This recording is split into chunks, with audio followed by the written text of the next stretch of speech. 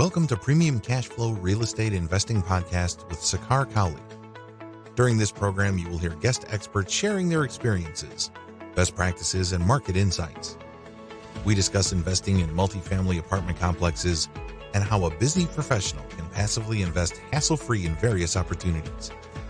Your host, Sakar Cowley, owns millions of dollars of assets and has done thousands of value-add projects over 20 years now. So listen in for insights. Here's your host, Sakar Cowley.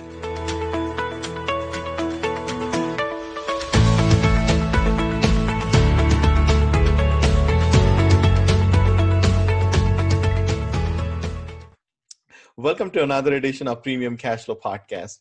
Today, I have the pleasure of speaking with Mike Koper from Rising Tide Investments. Thank you, Mike. I appreciate you coming on. Absolutely. Thank you for having me on. I'm excited to talk with you and your guests. Thank you. I appreciate it.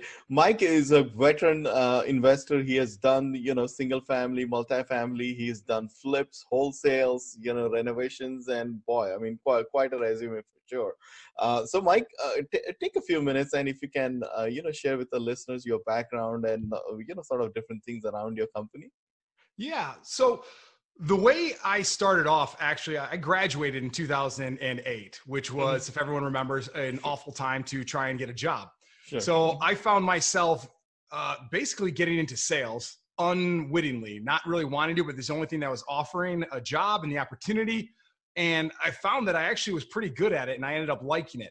I always had that kind of, that sleazy salesperson mentality in the back of my head that, this is something where people get taken advantage of. And I quickly learned that that is the case for some people, but the good, consistent salespeople that are around for a long, long time and make a lot of money, they're actually problem solvers. And I got good at that. I got good at getting people to open up, explain to me what they're trying to do, understanding their needs, and then tying that back to how whatever it was I was selling, I could solve their problem. So started off with copy machines, moved into tax and accounting information. I worked with Thomson Reuters. And I had a few different positions with them while I was there because I kept wanting to try and do new things with them in more pilot programs. So I learned how to do sales in person with copiers. I learned how to do sales over the phone by listening very well over the phone, and then eventually evolved into a hybrid model. Now, when I was at Thomson Reuters, I actually paid some local investors in RIA Group to mentor me. They kind of showed me the ropes on how to buy a passive income property, because ultimately that's what my goal is. I want that mailbox money. I want the time and financial freedom so I can do what I want, when I want, with whoever it is I want. And it was back in 2014 that I bought my first rental. So I was basically handheld through that whole process. But then I got the bug, and that's when I bought 2 more properties within the next 6 months. Because I had a W-2 job. It was a little bit easier then. And at that time, you could still find deals. And not to say you can't now, but it was less challenging to find opportunities on the MLS. Sure. So that's how I bought my first house. I ended up getting recruited into pharmaceutical sales, where I was doing really well there. But during that time, I started recognizing it was a challenge to find homes on the MLS. So I couldn't get the deals that I wanted. I couldn't make the numbers work with what was going on. Competing with a homeowner is usually a challenge compared to competing with, talking directly to the seller. So I started exploring ways of how do I get directly in touch with them so I can go more off market and not pay as much money if possible. That's where really networking became a big part of my life. And I started really understanding that value because I started just reaching out to local people that I found their information on, Bigger Pockets, Facebook, wherever, meetup.com. And through that, I found my partner in wholesale. He was a flipper that was transitioning into wholesale because he found that, he hated dealing with certain things if you're flipping, like appraisers, mortgage contingencies, requests, all this stuff that you don't have a lot of control over. I, using my scale skills, started working on the front end of the business. I was the one that would talk to the sellers. I would go out and see the house. I would evaluate the renovations necessary, and then I would negotiate a price that made sense. And then we would take that contract and go sell it to another investor if they had the bandwidth, because most investors don't necessarily have the skill set, time, desire, want, need to run a lead generation business. And that's really, if you get down to the bulk of it, and I know a lot of people talk about wholesaling, but really it's a sales and marketing company. And our widget is real estate. We're selling a piece of paper. and the Sure. rights to buy a house. Right. I'm glad you're kind of distilling it down to that, sort of fundamental level there, and that's where I think your sales skills, kind of come into play. That's incredible. Now, Mike, what does the business look like? What are the different sort of arms of your company that currently are in operation today? So we've had a few different variations of it. We kind of fell into the trap, and maybe trap's the wrong word, but we fell into the idea that we had to scale like crazy. Sure. So we got our team really big. We had like 16 or 17 people on our team. We were in 3 states doing remote. And what we found was, or at least what I found was, I might be good at it, but I don't like to be a manager of people. I kind of expect everyone to have the same desire that I do, the same effort, the ability to learn quickly and adapt. And I found I didn't love trying to, coach people and track numbers and listen to calls. So we ended up scaling back down, and we were trying to run a pretty lean team right now. And fortunately enough, with COVID, Sure. we happened to have done that right before all of the shutdown took place. Sure. So we got out of our lease at our office space. We, let the people on our team go, just let them know, hey, we're going small. We're not going to do the same volume we historically have done, because our goal is to keep more of the money. Sure. So the basic divisions of our company in the wholesale side is you have an intake person, like a lead intake. Someone's going to introduce themselves or talk to that person as the first point of contact when they reach out to us or we connect with them about a house that they might be interested in selling. Then we have an acquisitions department where we either do it over the phone more recently because of the social distancing and things like that. But historically speaking, we'd go out there, we'd do a visual inspection of the house, try to understand why they would be willing to sell to us at a discount, and try to provide them that solution of, hey, look, yes, we won't pay the most money on the planet, but we can solve problem A, B, and C, right? Maybe they have to have it sold in 2 weeks. Maybe they can't do the money to repair. Maybe they don't want people, like one person sold the house because they had a challenged child that they didn't want people coming in and out of their house for. So there's a lot of different reasons why people would sell for a discount, but that's the acquisitions role, is to negotiate a purchase price for our company to either buy it as a rental, as a flip, or as a wholesale. The next part of our business is dispositions. So that is our back end investor. So if you're looking at it from the sales perspective, the front end acquisitions is more of a business to consumer type of sale, where the disposition is more business to business, because he is talking only with other investors who don't care what color the house is because they're going to change it. They don't care what it looks like other than their rehab budget, their profit potential, or their cash flow. So he's in charge of handling closings, making sure we're working with the title company and selling those contracts to the other investors. And then we also have a little bit of a project manager for the miscellaneous work we do in terms of rental rehabs or flips. Interesting. Now, talking about the lead generation, Mike, what are some of the things that you guys do, whether it is, I guess, direct mail, emails, Facebook, all of that? Like, what are the different channels you're using to generate all these leads and, kind of go after different distressed sellers? Really, it's all of the above. But what I've found is over my time that different strategies work better at different times. So we haven't sent out mail probably since the beginning of the year because people are locked in their house. They were careful about what they wanted to sell. Here in Michigan, we had a complete lockdown. Real estate was deemed a non-essential activity. So we didn't want to spend the money just to spend the money. Makes sense. Right. Some of the other channels we do use, like Google AdWords, pay-per-click style. So drive them to our website, pay a fee for every time they click through. Those tend to be better leads, but they're expensive at times. We do cold calling. We've done direct text messaging. We were doing ringless voicemail for a little while until it became real gray and probably not legal for the most part. I don't want to speak on that. I know there's a lot of different opinions on it. What I found with ringless was it was just more time intensive than you would think, because everyone and their brother calls you back, and then you have to filter through a lot of different things that are usually just people that are upset that you called them.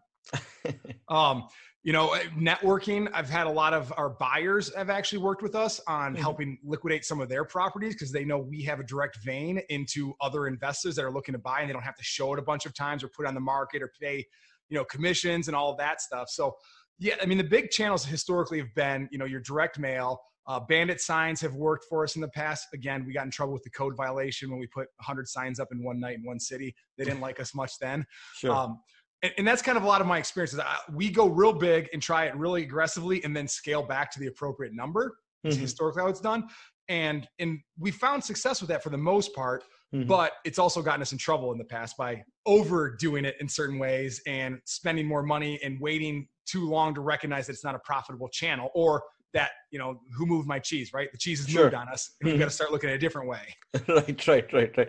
That's interesting. And that's interesting. Now, give us a sense of, Mike, that what is like a average deal look like? Meaning, a phone call comes in, like the whole process, and if you can maybe share some price points on some of your sample deal, that'd be great. Yeah. So really, it can vary from time to time. It feels like they typically fall into 3 buckets. One, they're super hot. They're ready to sell right now. First person that get it out there or get them to sign a contract is going to get it.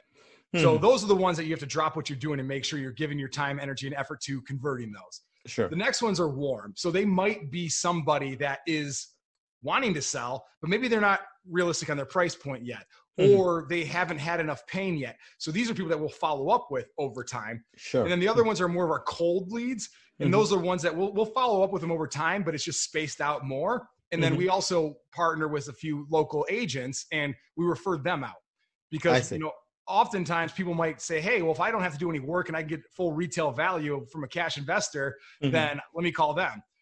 So sometimes they're raising their hand a little bit early for what an agent would get to, and we can put that in front of them and they have the best opportunity to get that listing. Where I am a licensed agent, I don't list anybody's houses for them. You don't want me to list your house for you. I'm not good at it, but I use it mostly for the access to the MLS. Also, I can get the referral fees. There's different ways I think people work around that, marketing budget or whatever.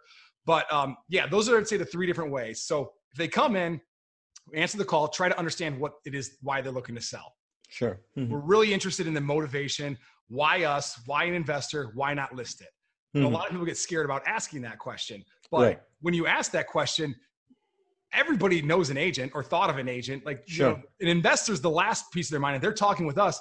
They've already thought of that option. And for whatever reason, they don't think it's the best fit for them. Sure. Maybe they have unrealistic expectations, but asking that and understanding that question can give us opportunity to solve a problem. Sure. They don't want to do the work. They don't have the money. They've got to move fast. They don't want to have their house go under contract for 60 days and it fall out last second because the financing fell through. Right. So we try to understand that. Then we set up an appointment to come look at the house. That's where we actually bring a contract with us. If it makes sense, if it's a win-win, we'll sign the contract at an agreed upon price.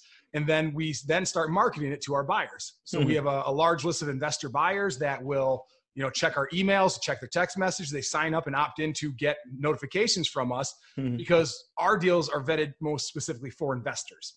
So checking the MLS every day, you might get an opportunity here and there, maybe. But with us, we're able to send out usually, 2 or 3 opportunities a week. Wow, that's awesome. And also speaking of, sort of the capital side of the business, Mike, as we all know that real estate is a great medium for a lot of passive investors to kind of, invest and obviously be supported by a strong, asset like, let's say, a house and things like that. Can you maybe talk about how you are integrating passive investors in your business right now? Absolutely. That's actually the lifeblood of my business. And I were talking about that a little bit before we hopped on, but really, I've never actually bought a house with my own money yet. I've been very fortunate in the position to have people that understood what I was good at and that I would be good at this from the early stages. So I got some of that initial investment from family and friends to buy my first rental. I was then able to refinance it using my W-2 job. But now that I'm no longer in a W-2 job, I do really work on building up relationships. I have a lot of private partners, lending partners that are, they're tired of playing the stock market game. Because while it does consistently go up over time, if you're retiring in 3 to 5 to 10 years and it has a crash, then you're out. Like, yes, it's nice and cute that 8% over the annualized return of the entire time. Yes, it's there. But when you're ready to cash out, if your stock portfolio isn't looking great, there's no consistency. So I get a lot of my funding from family, friends, and then them recommending me to other people because just like you said, if I don't make a payment to them, they could take a house back that I've already updated, put a tenant in place, and have it property managed for me. And it's a basically hands-off thing. So the only reason I wouldn't pay them is if I'm a jerk or for some reason or another, there is something that's wrong with the house. But I don't see how that would be possible if I'm doing my job. And that's why I protect them. And I never put them in more than 70% of their value. Sure. But it allows them to get a more consistent return on their money because I pay out every month. So they get a monthly payment and it's actual money they can use. Now, if you're using a self-directed IRA or some kind of one of those passive income, tools, Sure, not passive retirement tools, you might not be able to get it right away, but you can accelerate the growth of your portfolio that way sometimes. So a lot of people are looking for that consistency and somewhat of that safety, right? All investing, there is risk. Don't get me wrong, sure. but I see this as safe as you can get in an investment because I'm protecting their equity position on the property. I am doing all the work up front. I have the team and resources and knowledge to make sure it's producing properly. And if a company goes belly up and you're invested in their stock, you get nothing. If for some reason or other I can't make a payment to you, I will walk the deed to your house. Like, I'm not here to try and play games with anybody. Like I've never missed a payment in my life, but that's the credibility that you want as a lender too. Absolutely. I totally agree with you. Now, for a sample of passive investors that you have in your deal, can you maybe walk us through in terms of, what that process looks like, whether, you're marketing or whatever, and let's say, someone reaches out, let's say they are into your deal. Can you maybe kind of walk us through, how does that returns, and plus also when they get their money back and things like that, what does that look like? Well, that's the beautiful thing about private lending and working with me and people like yourself. It's all customizable. It's based on what they want. So I have certain people that I have basically interest only loans on the property and they want to be cashed out in 3 years. That gives me enough time to either refinance it, put together a commercial package and have them, bundled together. And really what I do is I try to understand the goals of my partners. So historically speaking, what happens mostly is a lot of them are just enjoying the interest only. So that allows me to cash flow more and then use that time to build up the seasoning, depending on what your bank's requirement, your credit union requirements might be, and allows me to get that seasoning in place, then refinance them out. Sometimes if I want to, I can pull equity out of the properties. We've improved the value of most of the homes that I buy. So there's more money there available, cash them out, possibly bring some more money in to help keep funding the marketing channels. But I'm super flexible on that. Ideally, perfect world, a 30-year, 3% interest like a conventional mortgage would be awesome. But not everyone wants to invest that long. And that's why I'll throw a balloon on there if they want it. And if people aren't familiar with what a balloon is, it basically means that at a set period of time, you have to pay the remaining balance of that loan. So I really try to set up, and it goes back to almost when I'm buying houses. I need to understand their goals and I need to understand what they want. And then if an opportunity arises that fits their goals and the numbers work where that investment can work for the deal, them and me, that's where I pull the trigger on it with that particular lender. And I just kind of know who wants what and how they want to invest.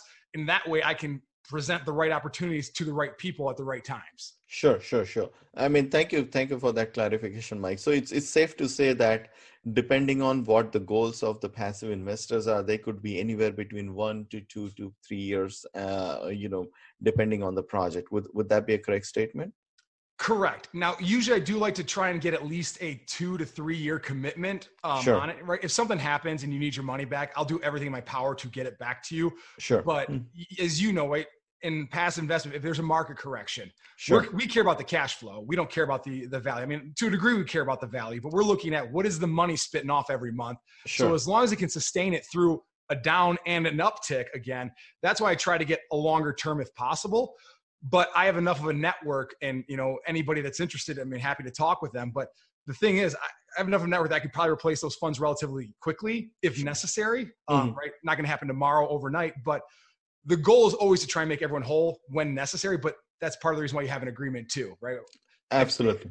I feel like if people don't communicate enough or over disclose, that's where you can get in trouble. So that's why I spend so much time trying to understand what their goals are, what could happen, and let them know, look, if you need it back, I'll try, but I can't promise anything. That's why we have this contract in place, so I can take other people's money or your money somewhere else, if you have extra, to invest in other properties and projects. Sure. Now let's talk about some price points, Mike. Like what a typical deal looks like, in your market. Like how much is the purchase, and perhaps what sort of wholesale fees you are getting, and then what are some of the time frames also around some of the wholesaling? So Michigan is a somewhat unique market. We don't have the highest price points on the planet, Sure. or the country, obviously. But really, what I've been finding is we tend to have two status brackets and then a third bracket that I'm getting good at utilizing, but not many people do. Mhm. So there's the rental market. Sure. Here in Michigan, we have incredibly high property taxes. Mhm. For like a $50,000-$60,000 house, you're looking at $2,000 or $3,000 a year, Wow. which is Mhm. high. Right. Then we also have a lot of cities that when the last crash took place, they decided to turn landlording into a profit stream. So they have continual and regular inspections for rental certificates. Mhm. And that can be once a year, once every 2 years, once every 3 years. I think that's the longest one that's out there. But basically every time they come in, they just keep tagging you for reinspection fees. Mhm. So that's the lower market, the rental market. Most Mhm. investors here don't want to be all in for more than 70 grand just because of those circumstances. With 3 grand in property taxes, if you're paying about $100 a month in property management, Mhm. still cash flowing, but it gets squeezed. And then our insurance rates are, I don't know if they're high or low or not, but I mean, you got to budget, $50 to $100 a month on that as well. Wow. Mhm. Mhm. So that's really where the price points I try to be at for my passive income stream. Mhm. Second, and on those, we also assign a lot of those through wholesale. Sure. Then the other bracket is more of your flip market. For Mhm. us, where we found the most success in that is usually in that $100,000 to $200,000 price point Mhm. that can sell up to $250,000. I That's see. usually where we're finding the most flipping market, because anything less, you're not going to make the returns you want for the risk. So a lot of our flippers want to make, somewhere between 15 or 20% of ARV after all of your expenses, your acquisitions, your holding, your rehab costs. So that's the second bucket. And out of those two buckets, we average approximately, $12,000 in assignment fee. So Mhm. each deal, we get that. And we're spending about, say, $2,000 to $4,000 per deal cost in terms of marketing, employees, overhead, things like that. Mhm. Mhm. Now, the third bucket that I'm actually really intrigued with lately is the creative space.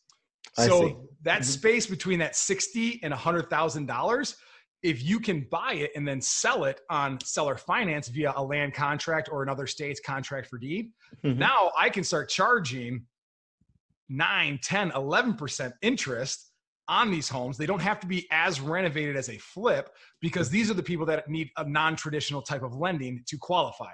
Now, I still follow a process, a background check. I use a qualification company that makes sure that their income supports it. But maybe they had a bankruptcy. Maybe they had a medical bill that, got them out of whack and they don't quite qualify for, right now, last I heard it was 700 credit score for Chase.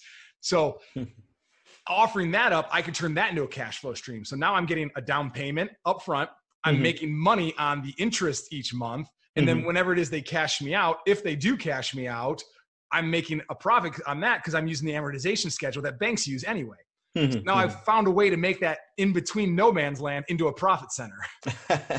Nice, nice, nice. Now, I want to ask a related question there, Mike, is that a lot of times I've heard that a lot of investors have pivoted into what's called I think it's like a hoteling, meaning, you're not just like completely wholesaling as is. Maybe you do some minor cleanup and spruce up and, like maybe a quick paint job or something.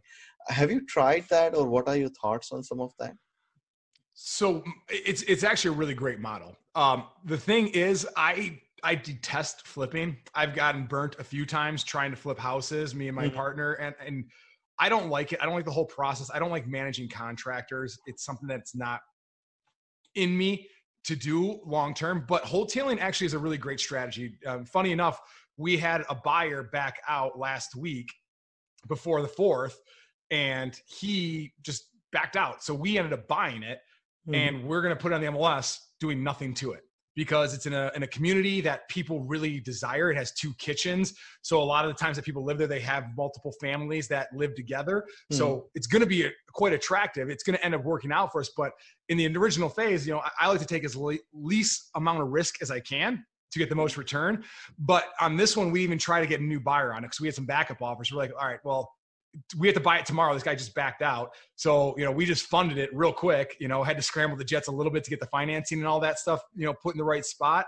Sure. But we're just going to put it on the MLS. The owner has a 14-day occupancy period. So on the 15th, they will be out, and this will be on the MLS, and we're going to do the wholesale strategy. I see. Nice. So what I would caution people on a little bit with that, though, is it goes back to flipping. Is if you can't sell it the way you expect, and with the whole uncertainty in the market right now with, COVID, how's that going to impact pricing? How's it going to impact people's jobs? I'm worried about a little bit of a correction coming. I mean, it feels like it's been building for quite some time since our last recession. Mm-hmm. This might be the thing that pushes it over. I'm not a fortune teller. I don't know. But wholesaling has been a good strategy, because if you can't make it numbers work necessarily for a flip, or you can't make it as an assignment through a wholesale deal, there might be opportunity there, right? You're selling it at a discount to a homeowner, but it's got to be able to pass inspections. So that's where some of the trickiness comes up. And I always say to people, if you're going to wholesale, be ready to flip it if you have to. Because if it doesn't sell, and it doesn't sell quickly, everybody seems to know, if you have a house on the market for an X amount of period of time and it seems weird, everyone starts going, well, why is it on the market? What's wrong with it? Right. There must be something wrong with it, right? Exactly. So I do like the wholesale model. We've made good money on that. A lot of people made good money on it, but you really got to look at the stuff that's going to miss an inspection, right? Is there cracked concrete? At least here in Michigan, I can only speak for that. Like, is there cracked concrete? Is the electric bad? Is the, if there's minimal stuff, like you said, carpet, paint, like, easy peasy, that can be done in a weekend.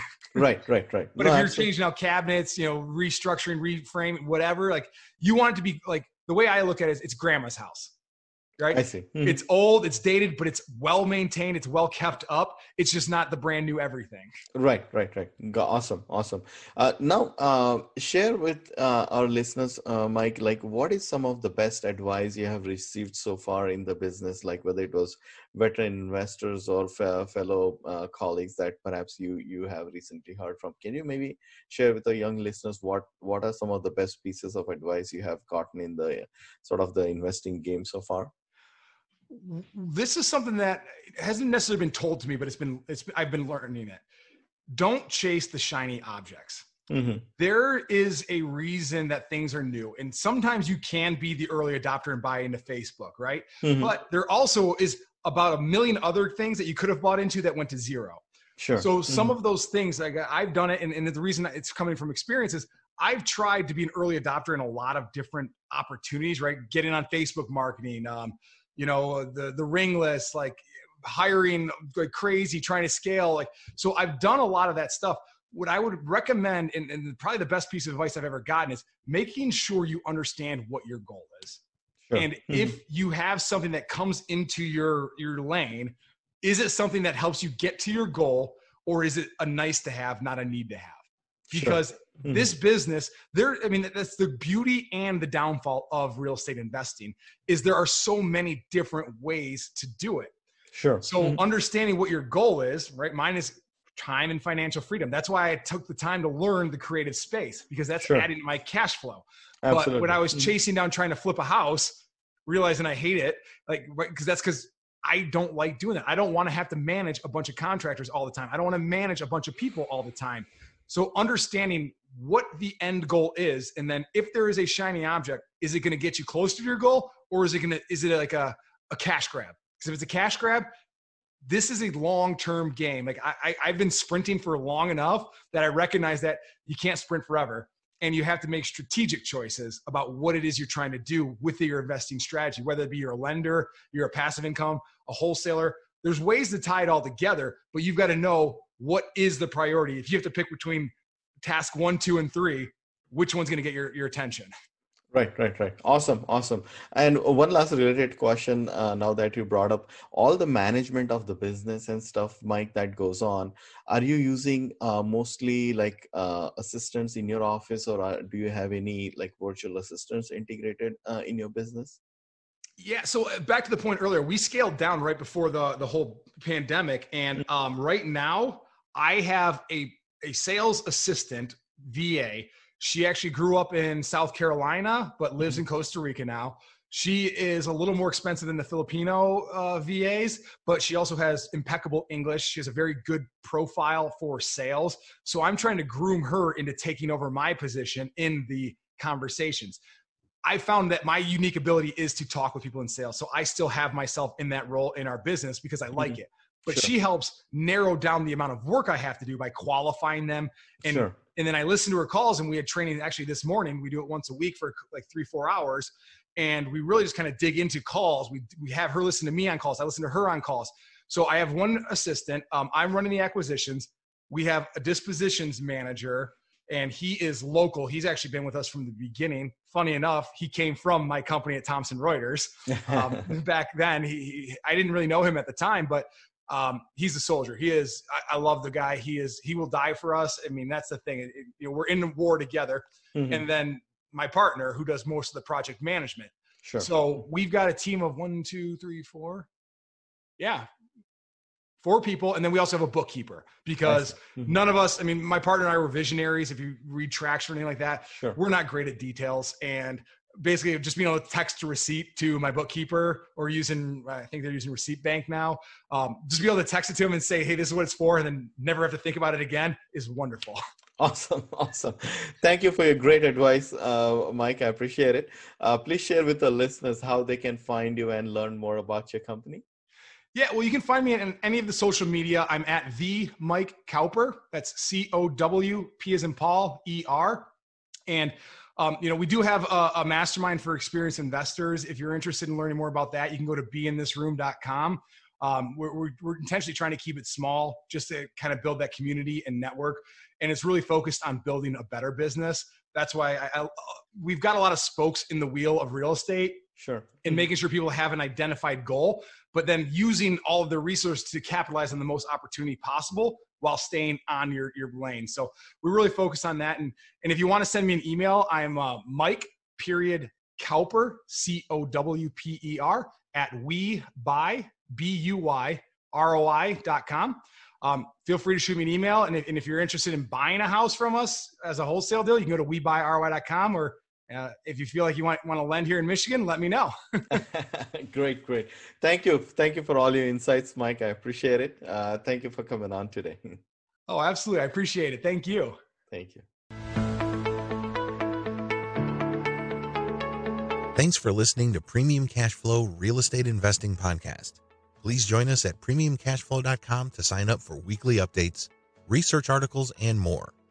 We will see you again for another great interview with an expert guest.